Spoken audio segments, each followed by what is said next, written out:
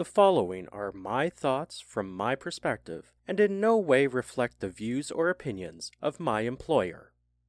The wheels on the bus go round and round, round and round, round and round. The wheels on the bus go round and round, all through the town. In Front of the Yellow Line, Season 2, Episode 12, Listening to the Radio. One day I was working when a message came over my work radio. Attention all Route 6 buses in service due to a railroad crossing arms being stuck. Route 6s will detour as follows. We get calls like this all the time. Unforeseen circumstances that require our buses to go off course and avoid certain traffic issues like collisions. This particular case was special to me because in about 5 minutes I was going to become a Route 6, so I paid extra close attention to this call. And this was before SmartBus, so I didn't just get the message sent to my computer. By the time I got to my location to change the number on my bus, however, the problem had been solved. Thankfully, no awkward detour for me, but it didn't stop people from approaching me and asking me why other buses were delayed. I've mentioned this in past episodes, but a lot of the time, a bus driver will not work the same route number all day. Their bus will service a few different routes. I've also mentioned in the past that some regular transit riders are very knowledgeable about this fact. These customers that approached me knew that the bus they were waiting for was going to be a Route 6 before changing to the one they wanted. Some of them had already been waiting long enough that 3 of their buses would have already been and gone. I explained the situation that the buses were dealing with, to which I received the response, "Well, if you know the reason, why wasn't 311, our phone number for transit-related inquiries, why didn't they know?" My answer was often, well, 311 only knows there's a problem, but don't receive the intel as to why. Although this answer sort of appeased them, it didn't stop them from continuing on discussing amongst themselves the flaw in our transit center. The real reason is probably far more complicated. Now, this is just an educated guess, but here's my theory. The first bus to come on the scene probably thought nothing of it, pulled up, stopped at the railroad tracks, and started waiting. Most of us have probably had to wait at frustrating train crossings every now and then, where you watch a train back up, stop, move forward, stop, back up again. Well, for a bus driver who spends 40 hours a week driving, we've definitely seen our share of stupid railroad situations. So my guess is that any bus that was waiting there took a while to realize there was no train, and the problem was the arms themselves. Let's say 10 minutes. At this point, they would call Control, the people on the other end of the radio. Control are the problem solvers, a very handy resource for our bus drivers. If I had an emergency on my bus, they would call the appropriate emergency response on my behalf and walk me through the next steps I need to take. They deal with any problems from the small, like a broken bus shelter, to the emergencies like someone having a heart attack. If I have any other issues, however, getting a hold of them can be a much more involved process than you think. First of all, I have to push a button on my radio. There are 2 different buttons depending on the urgency of your problem. If I was reporting a broken bus shelter, for example, this isn't as important as having someone who has a bus that isn't working. If I were to just pick up my radio and start talking, I would interrupt any conversation happening between Control and any other drivers.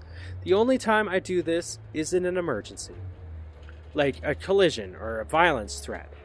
Now, as the driver who is stuck at this railroad crossing, I've determined that the level of urgency is the lowest.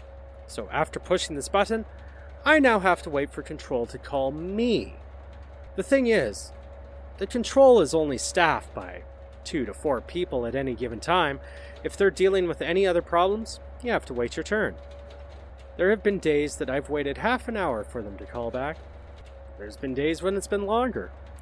So for argument's sake, let's say they were moderately busy. and took 15 minutes to call back. Now we're up to 25 minutes on this one incident. So Control would have called this driver back, and the driver would have explained the situation. At this point, Control would have had to start doing research on their side, phoning the railroad company to find out what's going on, and also figuring out a detour for buses to start taking.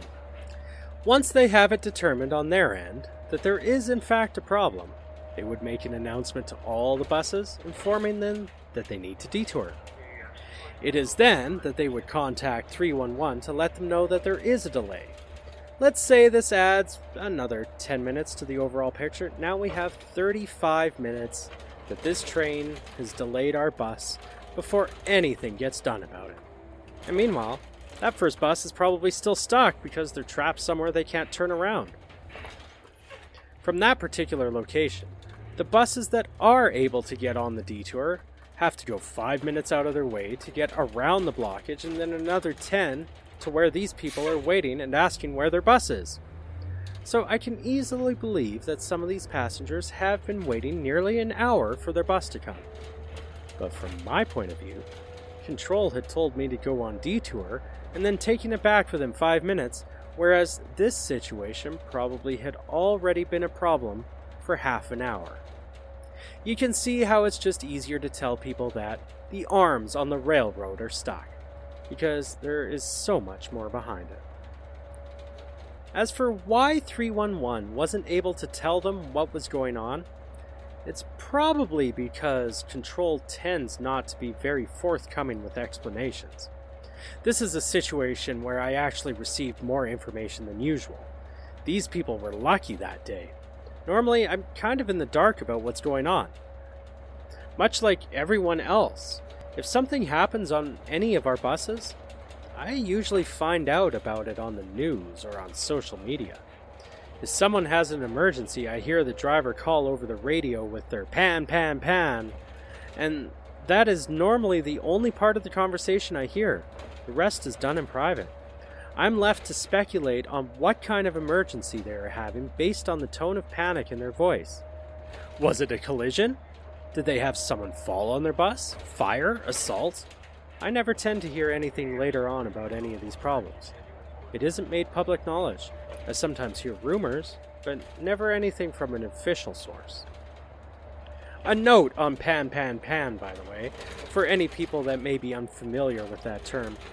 This is a newer, universally recognized distress signal. The idea is that it's a sound that is used in most languages around the world and easier to say for some people than Mayday. I have only ever seen one movie where they use pan, pan, pan, which is World War Z, with Brad Pitt, saying it when his plane is going down.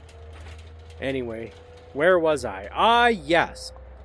Often, passengers will come up to me and say, "Did you hear about that one driver?" Or, "Do you know what's going on with?"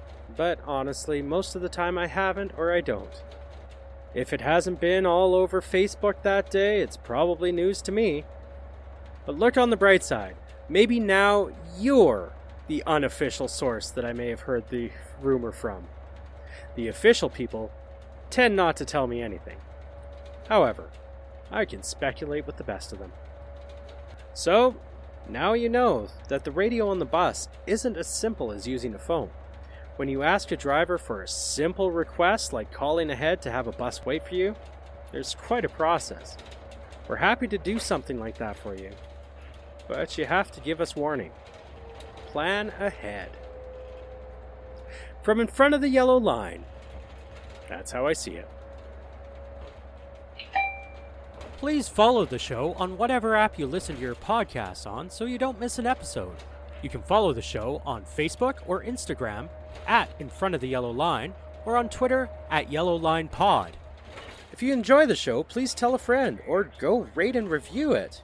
If you want to hear more from me and are a fan of movies, check out my movie rewatch and review podcast that I co-host with Colin Stewart called I Used to Like This One. Thank you for listening, and see you next time from In Front of the Yellow Line. The wheels on the bus go round and round, round and round, round and round. The wheels on the bus go round and round, all through the town.